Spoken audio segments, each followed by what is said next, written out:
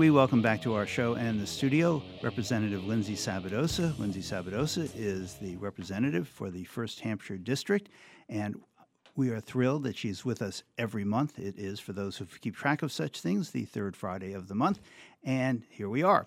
Representative Sabadosa, thank you so much for being with us. I'd like to start by backfilling a bit.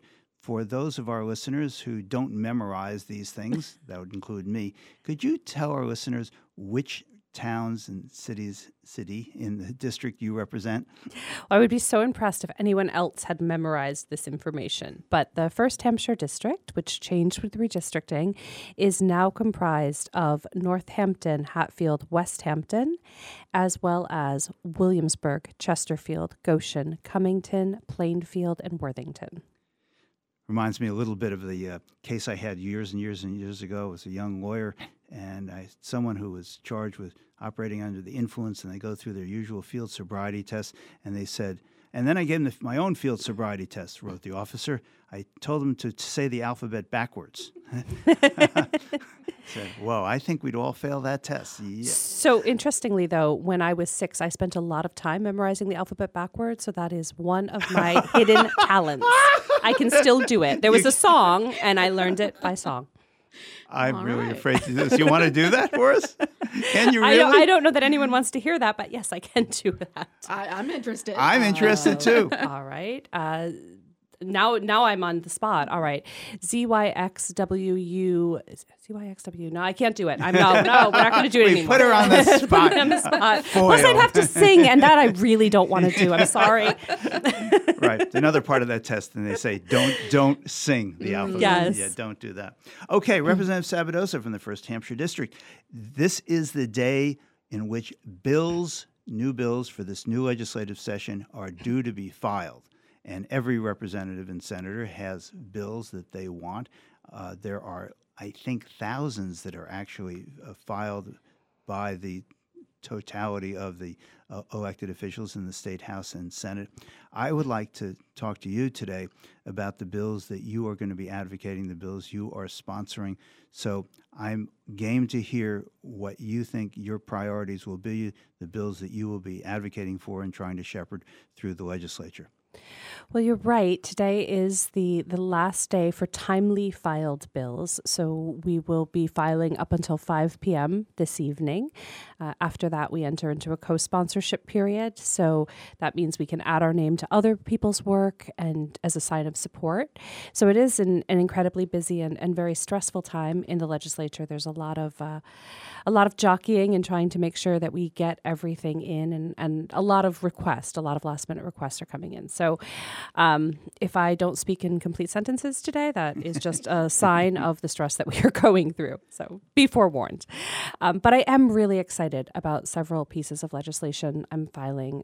We have a few more bills to get in, but I think we're going to be around 40 by the end of the day. You personally will introduce into the legislature as the sponsor some 40 bills. That is correct, yes.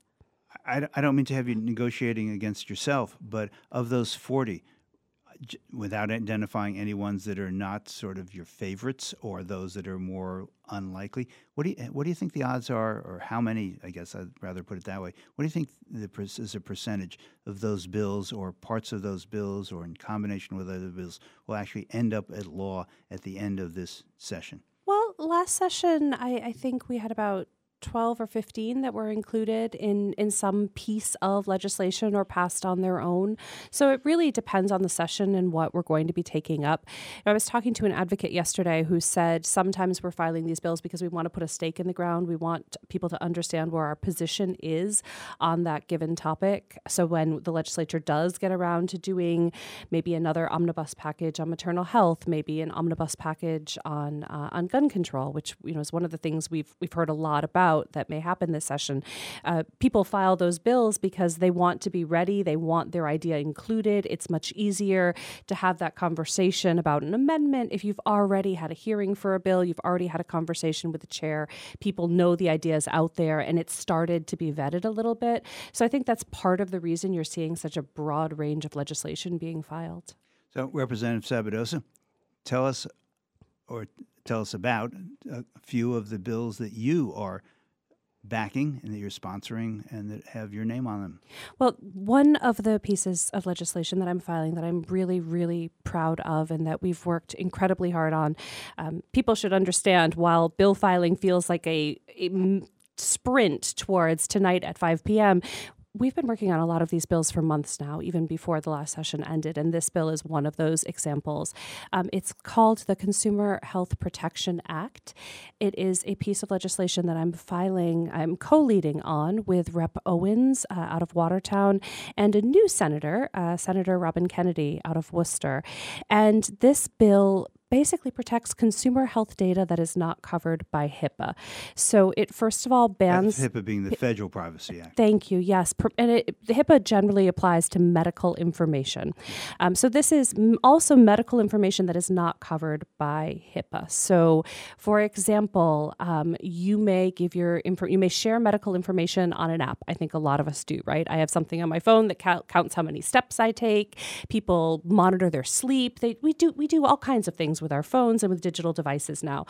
There's nothing that's protecting that information from being sold to third parties, and there's nothing that's letting you know what happens to your information once you share it. So this bill, first of all, puts a ban on the sale of information, and then it requires informed consent. So at the very least, consumers know what's happening to their data. And I'm really excited about this in particular because we're working with other states. We've had deep conversations with California, Washington, New York about how we protect privacy in this sort of hyper-technical world that we live in. And those states have bills like this? There are bills being introduced in all of those states that are similar, yes. Okay, pardon my ignorance about this, but how can a state control what a technology company does that is a nationwide or worldwide has that kind of reach? We can't control the entire company, but we can certainly control what happens within the confines of our state. So if someone is using an app within Massachusetts, the company would be required to have an informed consent piece. So it would be an opt-in, not an opt-out, so that consumers would be protected and know what's happening with their data. Do you think that this is a nationwide kind of movement? You identify 4 other states with bills like this. It's really interesting. I just have not heard much about it. I do think that it will become a nationwide movement. I think that, the United States is really behind. One of the things I've heard in conversations, and we've met with a lot of data protection companies and organizations and advocacy groups across the country, really.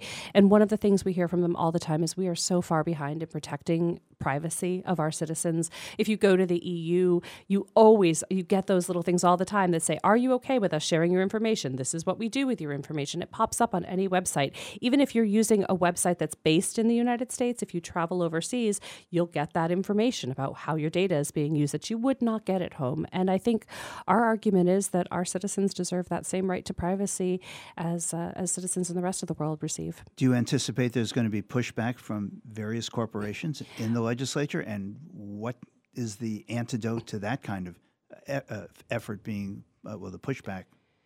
So we do, of course, anticipate that there's pushback. We have some really great data privacy attorneys working with us on this. And there are actually some tech companies, though, who are starting to say, we really should be doing this. We want people to feel comfortable using our products. And this is a way that we can go one step forward to sort of get a leg up on other companies. So we have some actual tech allies who are willing to work with us to say, no, this is really common sense. This is not a heavy lift. It's just one little measure of security. I'm wondering if you'll have support from the biotech companies, which are so important in the eastern part of the state in particular. I can assure you that we will be talking to as many of them as will sit down with us. Okay. I know another one of the bills that you are sponsoring is pointed at, and I'd maybe even be titled, Supporting Local Journalism. Yes. Can you tell us about that, please? Yes. So, we've spent a lot of time in my office talking about what we can do to support local journalism. And it's challenging from a legislative perspective because you don't want to be viewed as influencing journalism in any way. But at the same time, I think we recognize that local papers are struggling. It's harder and harder to get news in your own community. And we understand the importance of that. So, again, one of the things I like to do is look at other states, look at what other people are proposing. And we couldn't find anything on the state level, but we did find a really good national bill. So what we're doing in this piece of legislation, and I should say the national bill didn't pass, but Massachusetts can move ahead even when the federal government was unable. What this bill does is it creates a series of tax incentives. So first, for individuals who subscribe to their local newspaper, we offer a tax credit in the bill up to $250 so that you can write off your subscription to your local paper. We provide incentives for local newspapers that hire journalists. So there's an ability to write off part of those wages. And then we also have a component of the bill that offers a credit to advertisers in local papers.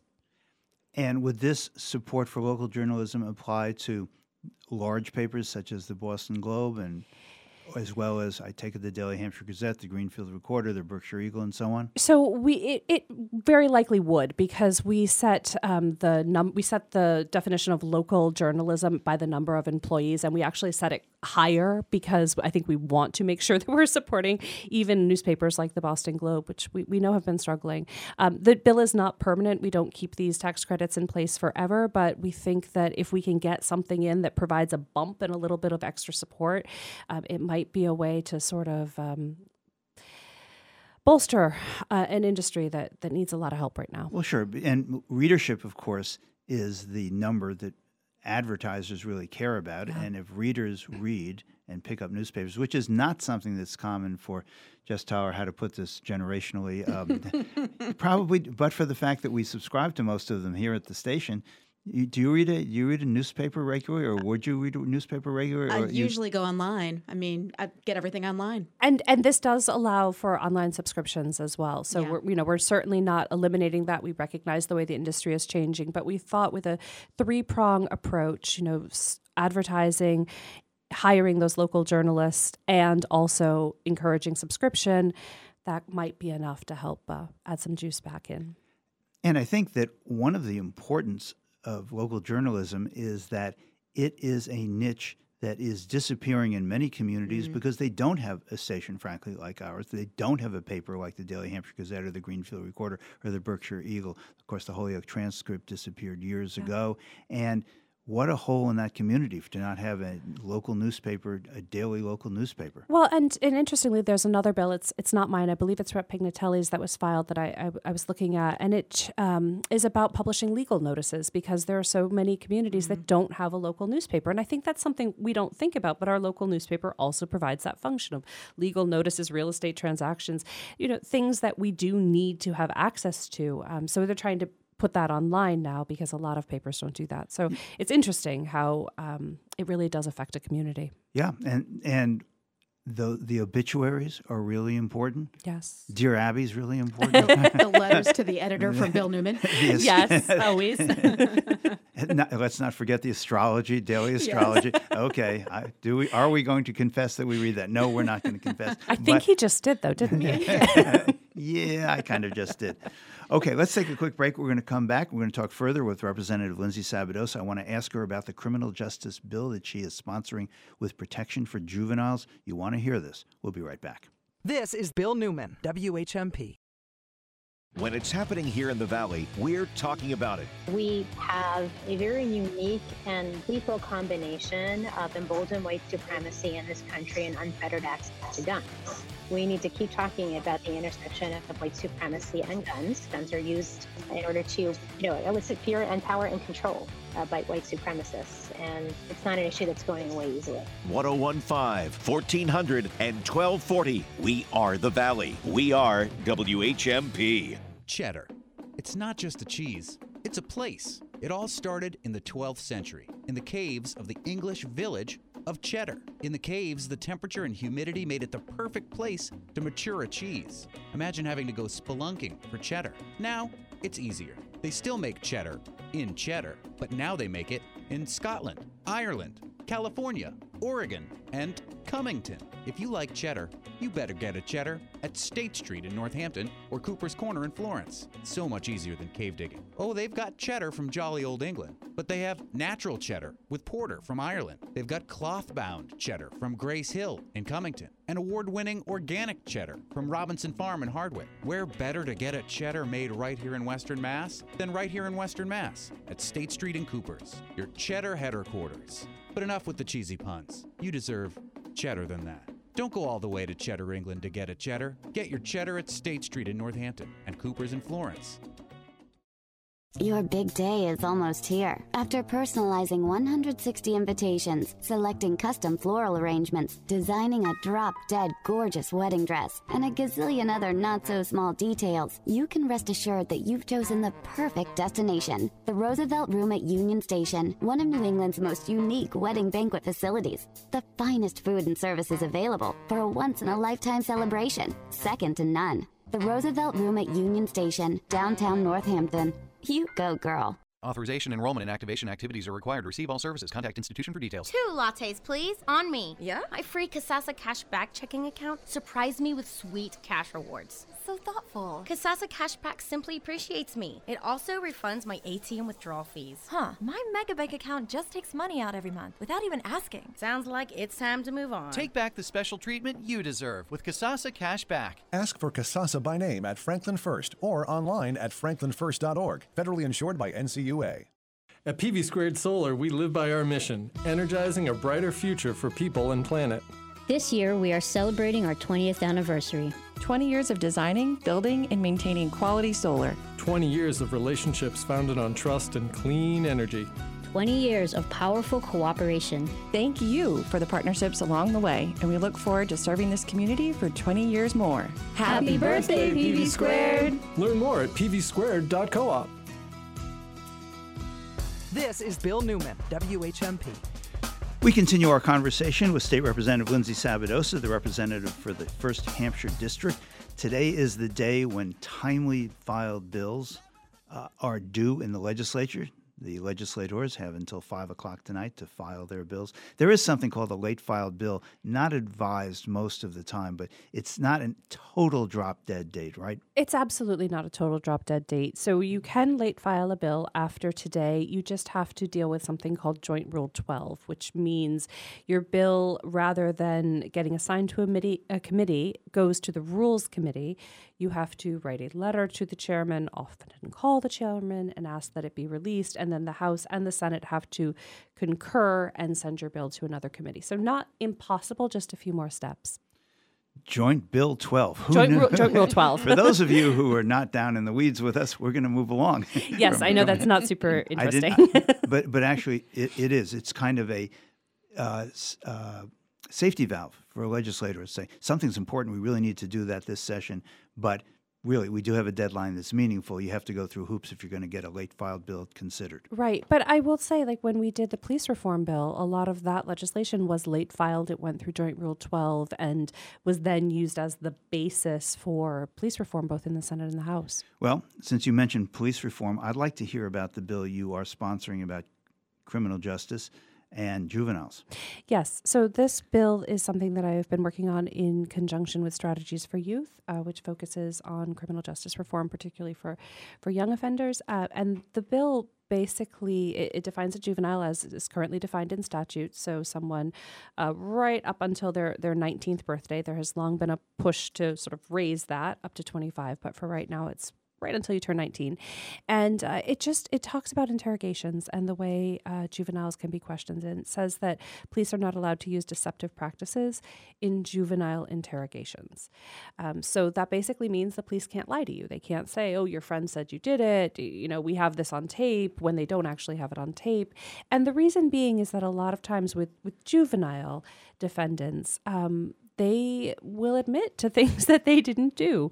And under that pressure, admit to things and then potentially end up in the juvenile system, which is something we don't want. Which I think to a lot of listeners may sound unlikely. Why would someone confess to something they didn't do? But in fact, I've seen that. I've seen it in my practice. I know what happened. Mm-hmm. After an enormous amount of time with a client, you can understand why it happened and how it happened. But you go in front of a jury and say, oh, they confessed, but they didn't really mean it, or it's not what it sounds like, or all that. And it sounds really unlikely to people. notwithstanding the decades of studies that have been done on false confessions. Right. And that's why, I mean, I think that, quite honestly, it feels like this should be broader, right? It should probably go even beyond juveniles. But I think we wanted to start here because, again, we're putting the stake in the sand, making the argument that this is really important. And we're hopeful that there will be some sort of criminal justice related bill that moves forward this session and that this can be part of it.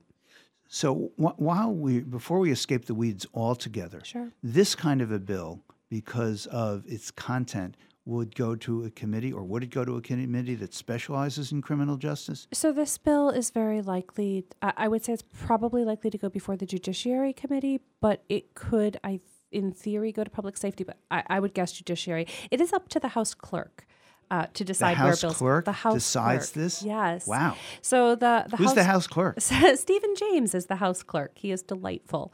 I think everybody's favorite, and he has a whole team. Is this a job, a appointed job, or it to be the chief clerk is actually an appointed job. When we go in at the beginning of session and we select our nomination for speaker, people don't know this, but right after that, there is a nomination for the clerk.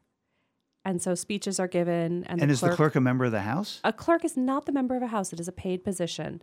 And so when bills are filed, they go to his office, and he and his staff review them. They often look at the title of the bill and also the section of the Mass General Law that it's trying to amend. And based on those two things, they'll assign it to a committee, which is why sometimes the same thing happens in the Senate with a Senate clerk, but sometimes you'll see bills that are the same sent to one committee in the House and to a different committee in the Senate. And there are some joint committees. There are mostly joint committees, yes. So the Committee on Judiciary is joined, Public Health, Healthcare Financing. There are very few committees that are only one body, and they don't generally have a lot of bills reported to them. The Committee on Rules is not a joint committee. The Committee on Ethics, I think... trying to remember what else. I don't think Ways and Means is actually a joint committee, although it can meet jointly if it wants to. But most committees are joint, which means House members and senators are both involved. And most bills will have a H number, a House number, as well as an S number, a Senate number? Most bills will. There are definitely instances where, there's some bills that I'm filing where they only have an H. There are often bills that only have an S, and that just means that there hasn't been a Senate or House partner found for that piece of legislation, or sometimes there doesn't really need to be. Like for the home rule petitions, I'll often file those bills, and then Senator Comerford or Senator Mark will be the second person on that bill, but they don't need to file the same thing in the Senate. Would you spend a minute with us on what a home rule bill or a home rule petition is? Certainly, because I have several of them on my plate this session. A home rule petition is a piece of legislation that comes to us from a city or town. So it's something that the local government approved, and they ask us to bring forward in the legislature so that that community can have special permission to do something that is unique within the Mass General Law. So, for example, one of the pieces of legislation that we're refiling is around ranked choice voting. Ranked choice voting is not something that is available to all municipalities in the Commonwealth, but Northampton is asking for special permission to use a different form of counting election results. And that will come to you? It's already in. So the city has sent me that petition, and I filed it, and we will go through the process again. And did that happen? I know not your district, even though you can say your towns backwards and spell them backwards while you're singing on one leg with your arm in the air. And jumping up and down. Yeah. You forgot that part. Yeah, yes. I'm sorry. Is that what happened with East Hampton? Yes, it was exactly the same thing. East Hampton filed a home rule petition and asked for permission to use ranked choice voting. I'd like to ask you about a couple of other bills, if I might, Representative Sabadosa. One is you have a bill that deals with contraception. Yes, I'm also really excited about this bill. So this is something that I am working on with Christine Barber out of Somerville and Senator Moore out of Worcester. Lots of Worcester partners this time around. And basically it is following, again, a national trend of allowing pharmacists to prescribe hormonal contraception. So instead of going to your primary care physician, you could go to to a pharmacist and you could get a prescription for birth control. And that may sound strange to people, but if you do not have a primary care physician right now, it is incredibly difficult to find one. And the feedback that we're getting from organizations like Healthcare for All, which, if people don't know, is a great advocacy group and in the state that you can call if you need help getting health care. They can direct you to Mass Health, to Health Connector, to private insurance. They can explain how subsidies work. They're a wonderful resource. And on their call line, one of the things we're hearing is people call and they say they want to find a PCP, they want to get a primary care physician, they want access to birth control, and then they call back 6 months later without a PCP and they've become pregnant, which was not their intention. So this is something that that 16 states have done, including California. It has the support of ACOG, the American College of Obstetricians and Gynecologists, and we're really excited about it. And interestingly, just yesterday, a Republican congresswoman from South Carolina announced that the Republican Party in the House should be focused on this piece of legislation on the federal level. So it's interesting that it has some real bipartisan support. One congresswoman. She said, stop passing these anti-choice laws and let's focus on something real. This is actually helpful. So that's really interesting. Yeah, we were pretty excited. I read it in Politico yesterday morning and thought, oh, great, look it. You have a friend you didn't know about in South Carolina. Know. That's really interesting. Exactly. Well, we have just a minute left. I know there's one other piece of legislation you're excited about that reforms or amends the ACEs. Yes. So we're refiling the ACEs bill, although we've given it a new name. We're calling it Equitable Approaches to Public Health. So it's a little bit of a less sexy name than ACEs. But really what we wanted to do with that is to pull the bill away from any conversation about police reform, because this bill at its core is not about police reform. It's about improving public health, mental health, and behavioral health in our communities.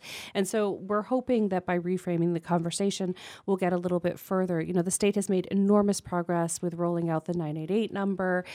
We're seeing that the effects of that nationally, and really the next prong after just getting the number out there and telling people what it is, which if you don't know, 988 is an alternative number that you can call if you are having a behavioral health crisis or someone you love is having as opposed to calling crisis. 911 and fearing that the police will come. Exactly. This is kind of something that fits into local municipalities' work on alternatives to policing, or having embedded social workers helping professionals with the police and or before the police, all of those sorts of efforts. Yeah, and 988 is a national number. This was an act passed by Congress, but the second prong of 988 is not only having the number in place, but making sure that every community has the right response.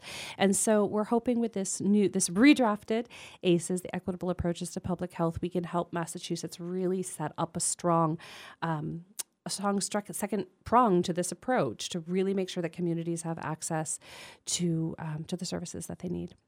We are going to leave it there. We have been speaking with State Representative Lindsay Sabadosa, representative from and for the 1st Hampshire District. Thanks so much for being with us today. Really appreciated all that information. Thank you so much. And good luck in the session. I appreciate it. Get in on the conversation. Call 413-586-7140. This is Bill Newman, WHMP. For WHMP News, I'm Jess Tyler. The Northampton City Council has voted yes on putting a limit on the number of retail cannabis dispensaries in the city. The proposed cap is set at 12 dispensaries. The city currently has 11 open to the public. Supporters of the ordinance cited the oversaturation of the cannabis industry within the city, as well as the possible health effects on local youth. The ordinance now goes to the mayor, who can sign it or veto it and send it back to City Council.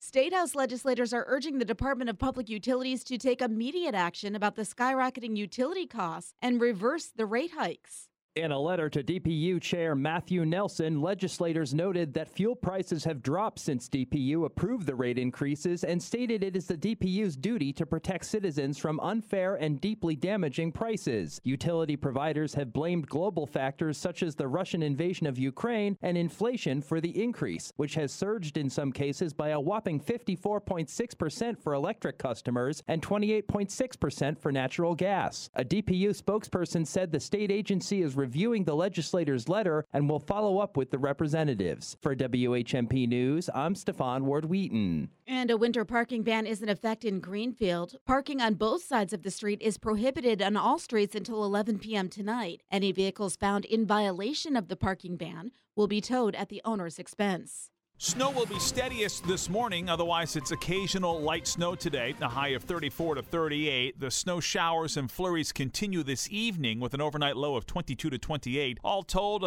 coating to a couple of inches in the greater Northampton area, but up to 6 inches of snow in parts of Franklin County. Mostly cloudy tomorrow, a high of 34 to 38. I'm 22 News Storm Team meteorologist Brian Lapis, 1015 WHMP. This News Minute is brought to you by our partners at Holyoke Media. Yo soy Johan Rashi Vega con la síntesis informativa de Holyoke Media. El gobierno de Estados Unidos se topó con su límite de deuda el jueves, lo que llevó al Departamento del Tesoro a tomar medidas contables extraordinarias para evitar el incumplimiento, ya que las fricciones entre el presidente Joe Biden y los republicanos de la Cámara generaron preocupación sobre si Estados Unidos puede eludir una crisis económica. El Departamento del Tesoro dijo en una carta a los líderes del Congreso que había comenzado a tomar medidas extraordinarias, ya que el gobierno se había topado con su capacidad legal de endeudamiento de $31.3 billones. Hasta ahora los mercados se mantienen relativamente tranquilos, dado que el gobierno puede depender temporalmente de los ajustes contables para permanecer abiertos y cualquier amenaza a la economía estaría a varios meses de distancia. Incluso muchos analistas preocupados asumen que habrá un trato. Pero este momento en particular parece más tenso que los roces anteriores con el límite de la deuda debido a las amplias diferencias entre Biden y el nuevo presidente de la Cámara de Representantes, Kevin McCarthy, quien preside un grupo republicano inquieto. Esas diferencias aumentan el riesgo de que el gobierno pueda incumplir sus obligaciones por razones políticas. Eso podría sacudir los mercados financieros y hundir a la economía más grande del mundo en una recesión prevenible. En otras informaciones, casi 2 horas después de reunirse a puerta cerrada, la Junta de Gobierno de la Compañía Eléctrica de Puerto Rico salió el jueves para anunciar brevemente que aprobaba un plan para privatizar la generación eléctrica en la isla. No se proporcionaron otros detalles, incluido el nombre de la empresa seleccionada o cuánto se le pagará, ya que los puertorriqueños están cada vez más enojados y exasperados con el secreto que rodea el impulso para privatizar la operación y el mantenimiento de las unidades de generación de energía eléctrica. La red eléctrica de Puerto Rico ha sido inestable durante mucho tiempo debido a la falta de mantenimiento e inversión. Yo soy Johan Rashi Vega y esta fue la síntesis informativa de Holyoke Media a través de WHMP. This News Minute has been brought to you by our partners at Holyoke Media.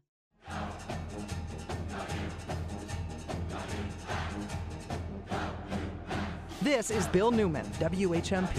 And this is our weekly segment, Your State U, with Max Page, who is the president of the Massachusetts Teachers Association. Max is with us every week, and I really appreciate your time and devotion to this community through this time that you spend with us, Max. I know that you were listening at least to the end of our interview with Representative Lindsay Sabadosa, because today is the filing deadline for bills for this legislative session. I assume that the Massachusetts Teachers Association has legislative priorities for this session, and I'd appreciate it if you would share those with us.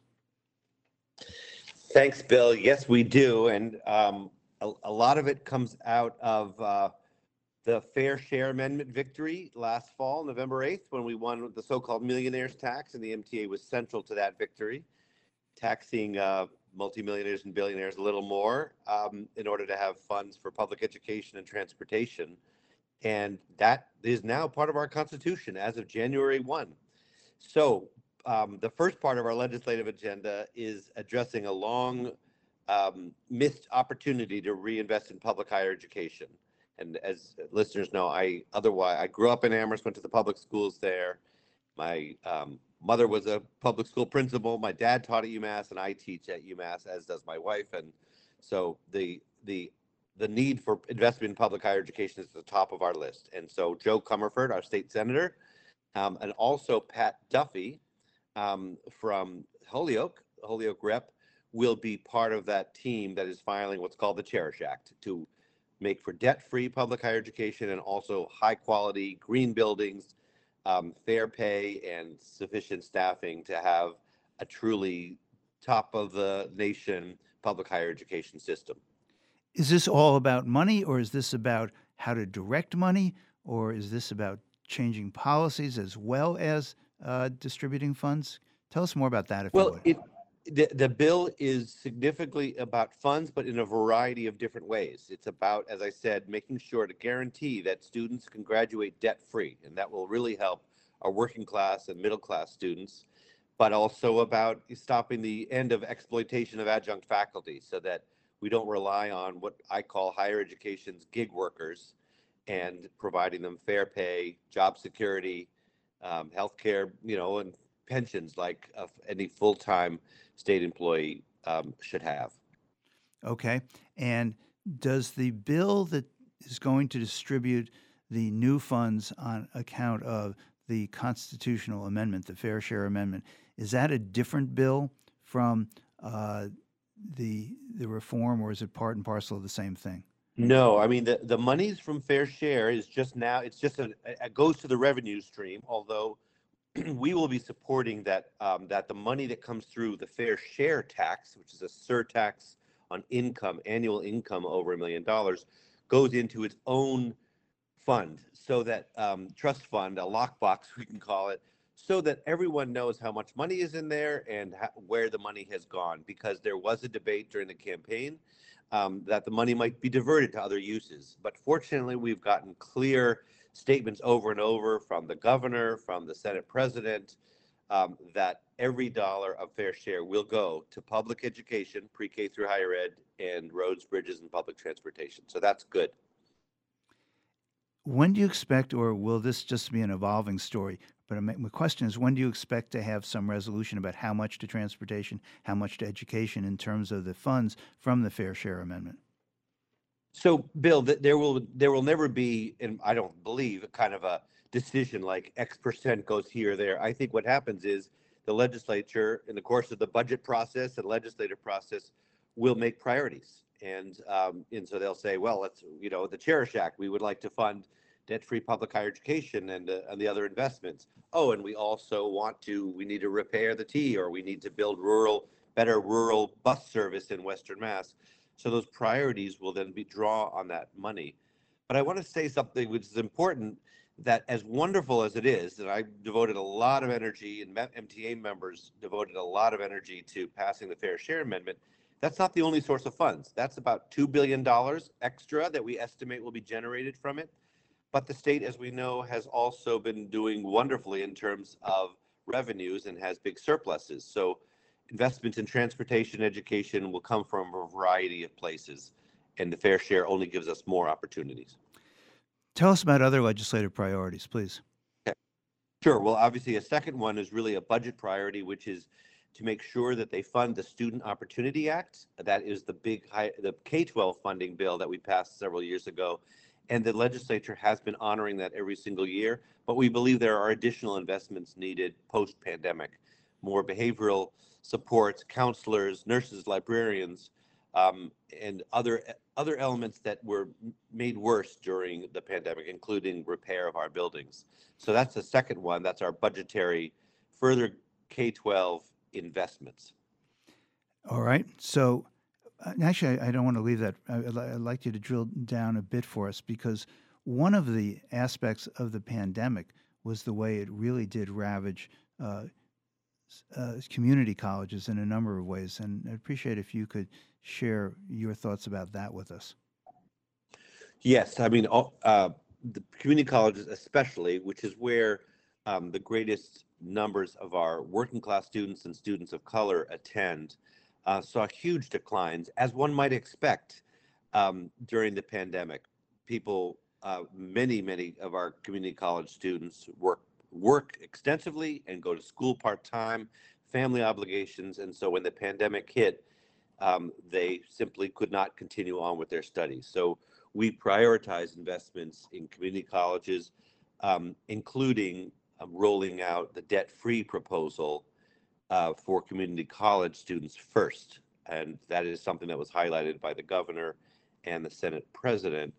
A key thing I think it's going to be important is that making college debt-free does not simply mean eliminating tuition and fees. To really make sure that it's possible for students, especially working class students, to go to college, you have to help support those students with support for living and transportation and food, or else they're simply not going to be able to afford it, and will. Max, we just have about a minute left. Any other legislative priorities for the Mass Teachers Association you care to share with our listeners? Sure. Let me highlight two quickly. One is eliminating the high stakes testing system, and again, Senator Comerford, it will be a key sponsor, will be the sponsor in the Senate on that. That is eliminating the punitive measures of our MCAS testing system. That is receiverships like Holyoke, the takeover of whole districts. It means ending the graduation requirement. We're one of only 8 states in the nation that requires this standardized test as a way to graduate. So that's a huge one. And the final one I'll note is we are calling for a return of the right to strike for public sector workers. This was taken away, this human and labor right was taken away in 1919. And we think it is terrible, bad for the public, actually. And one example I'll give to end is last Friday, our Melrose educators voted to go on strike. 99% voted to go on strike after 200 days of negotiations. And they had an agreement by Saturday afternoon. So they actually did not need to actually go out on this past Tuesday, because they resolved their contract. But the pressure of that, the leverage, was so crucial, and it ended a 200-day-long kind of community and school conflict and got a better contract for all. We've been speaking with Max Page. This is our regular weekly segment with him, Your State U. And in future segments and weeks, we're going to talk more about that proposal, about the right to strike. I want to hear more about that, and I want to hear more about the reform of MCAS. Max Page, thanks so much for your time, insights. We really appreciate your being with us. Thanks so much, Bill. Have a good day. This is Bill Newman, WHMP.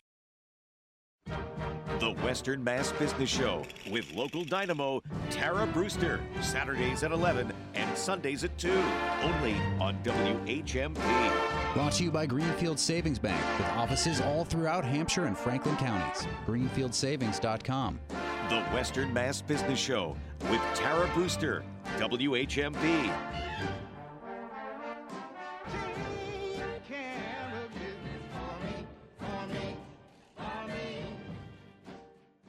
Comedy as a Weapon presents Comedy for a Cause, the Teacher's Night Out edition, Saturday, January 21st at the Academy of Music in Northampton. Join comedians like Timothy Lovett, Kim DeShields, Maya Mannion, and nationally recognized star Hank Denson. Denson is open for comedy superstars like Jamie Foxx, Cedric the Entertainer, Amy Schumer, and Rodney Perry. Comedy Cause for the Teacher's Night Out edition at the Academy of Music in Northampton. Doors open at 7:30 p.m., tickets cost $25 and will benefit the Literacy Project. Visit ComedyWeapon.com for more information. I'm not sure if opposites attract, but most couples differ greatly in their views about household finances. I'm Frances Rayam, the Money Doctor, with Hug Your Money. Money is a very volatile topic, and most seem to either argue about it or rarely discuss it. A sort of division of labor emerges, one partner becoming the steward of household finances, the other less directly involved. This arrangement may work until a stressor is introduced: college expenses, budgeting issues, impending retirement, etc. That's when sparks can fly. Each person's perspective is quite different, and it's likely only a short-term solution, if any, will arise. The HUG plan presents an easy-to-follow, long-term solution that helps get both partners on the same page, alleviating stress and inspiring them to manage their finances successfully. I'm Frances Rayam, the Money Doctor. We now offer advanced tools and financial coaching using our patented system, all under one umbrella. For more information and to schedule your free consultation, visit our website at hugyourmoney.com.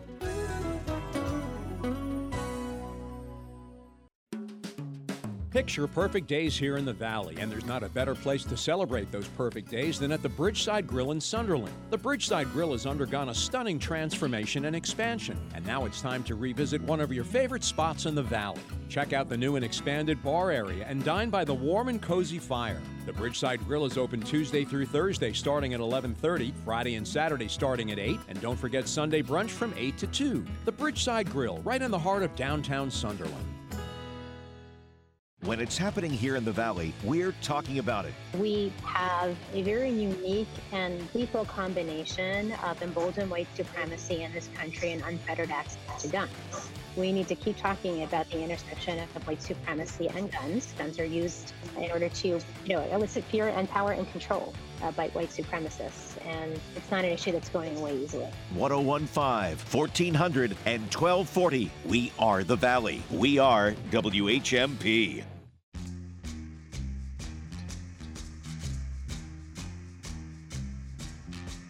The beat goes on. This is Bill Newman, WHMP. And this is Artbeat, our weekly segment with our Artbeat, shall we say, correspondent, Donabelle Cassis. Donabelle, the microphone is yours. Thank you, Bill. Good morning. Today's segment is actually going to segue Representative Sabadosa's topic just before Max. The Center for Disease Control and Prevention states that mental illnesses are among the most common health conditions in the U.S., more than 50% being diagnosed at some point in their lifetime. And of the 13.4% of Americans who identify as Black or African American, over 16% of them have reported having mental illness in the past year. Today, Springfield artist Ryan explores the stigma of mental illness in the Black community. He joins us today. Welcome. Hi, Donabelle. Thanks for having me. Brian, why is this subject so important to you? For me personally, I grew up Black in a predominantly white community, that being Northampton, Massachusetts, which is about 20 minutes north of here. It's about 87% white. And in thinking back to the experiences that I've had, you sort of feel like an odd juxtaposition at times, and it can be a lot harder to find help that looks like you. So my work started to center around unearthing all these issues and coming to terms with the fact that my experience was not that unique, that a mental health journey is the Black mental health journey as a whole, and you have to think about all these factors such as, racism, police brutality, socioeconomic conditions. Now, you use spray paint and stencils in your work. Can you tell us how these materials, in essence, sort of reflect some of the patterns of suffering that you talk about in your artist statement, which repeat themselves? Well, I just think that spray paint in general is a very unflinching medium. You see it like on the streets. It's very difficult to look away. And I knew that in approaching this medium, I had to be as equally unflinching with my own subject matter. Now the stencils too, also, I mean, I'm really curious. Your paintings are quite striking, and you can't not help but look at them because they really demand your attention. And, we are on radio, so I always like the artist to kind of describe what your work looks like and perhaps give us a little insight about your process, if you could, please. Yeah, sure. So I'll often grab my inspiration from, things all around me, things that I'll either take pictures of or find in magazines and sort of create a pastiche of them on the computer, and then I'll separate that into layers and then print out each layer. And here's where it gets really meditative for me, I guess, because I will spend hours upon hours of cutting out each layer meticulously by hand. And it's a very careful and calculated process, which actually boosts my mental health in a way. And then each of those layers gets sprayed onto the canvas.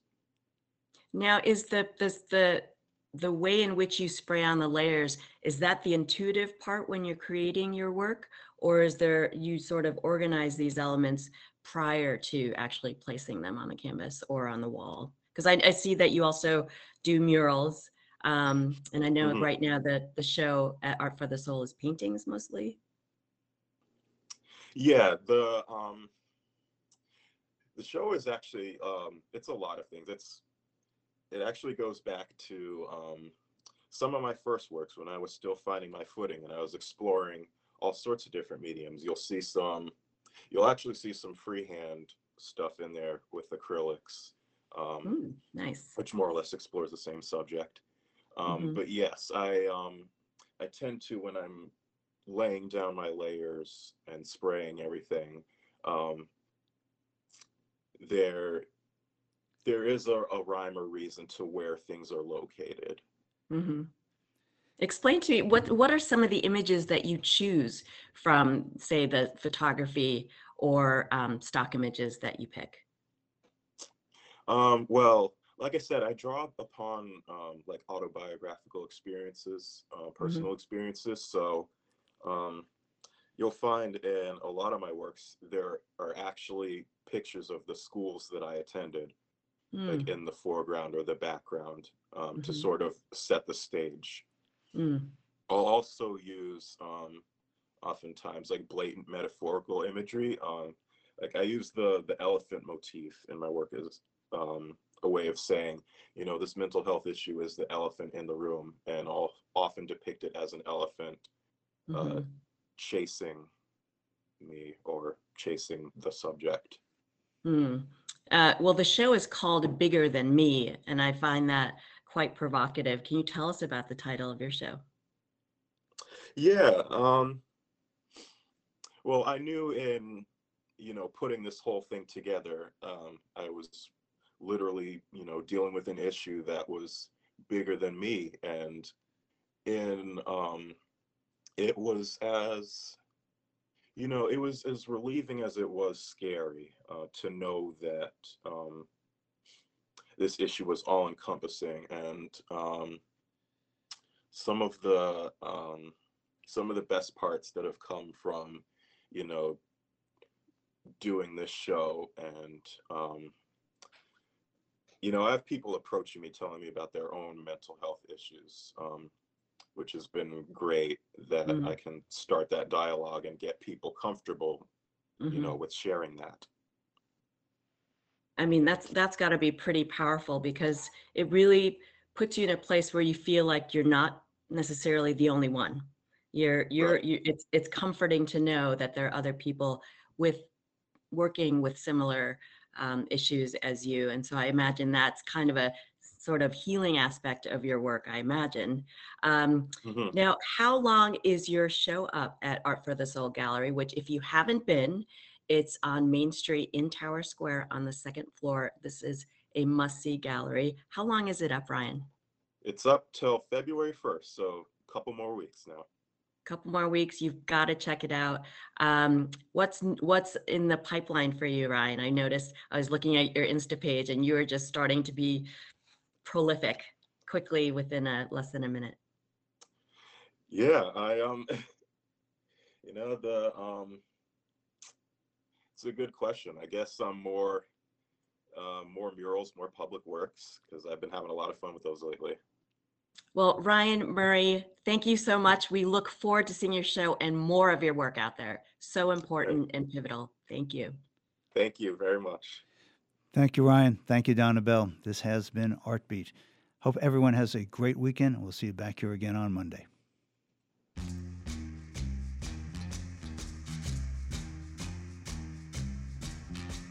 The beat goes on.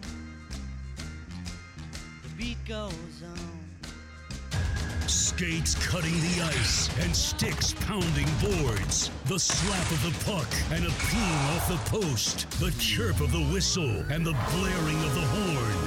Hockey is here. Tune in for all the sounds of the season right here on the UMass Sports Network. 1015, 1400, and 1240 WHMP.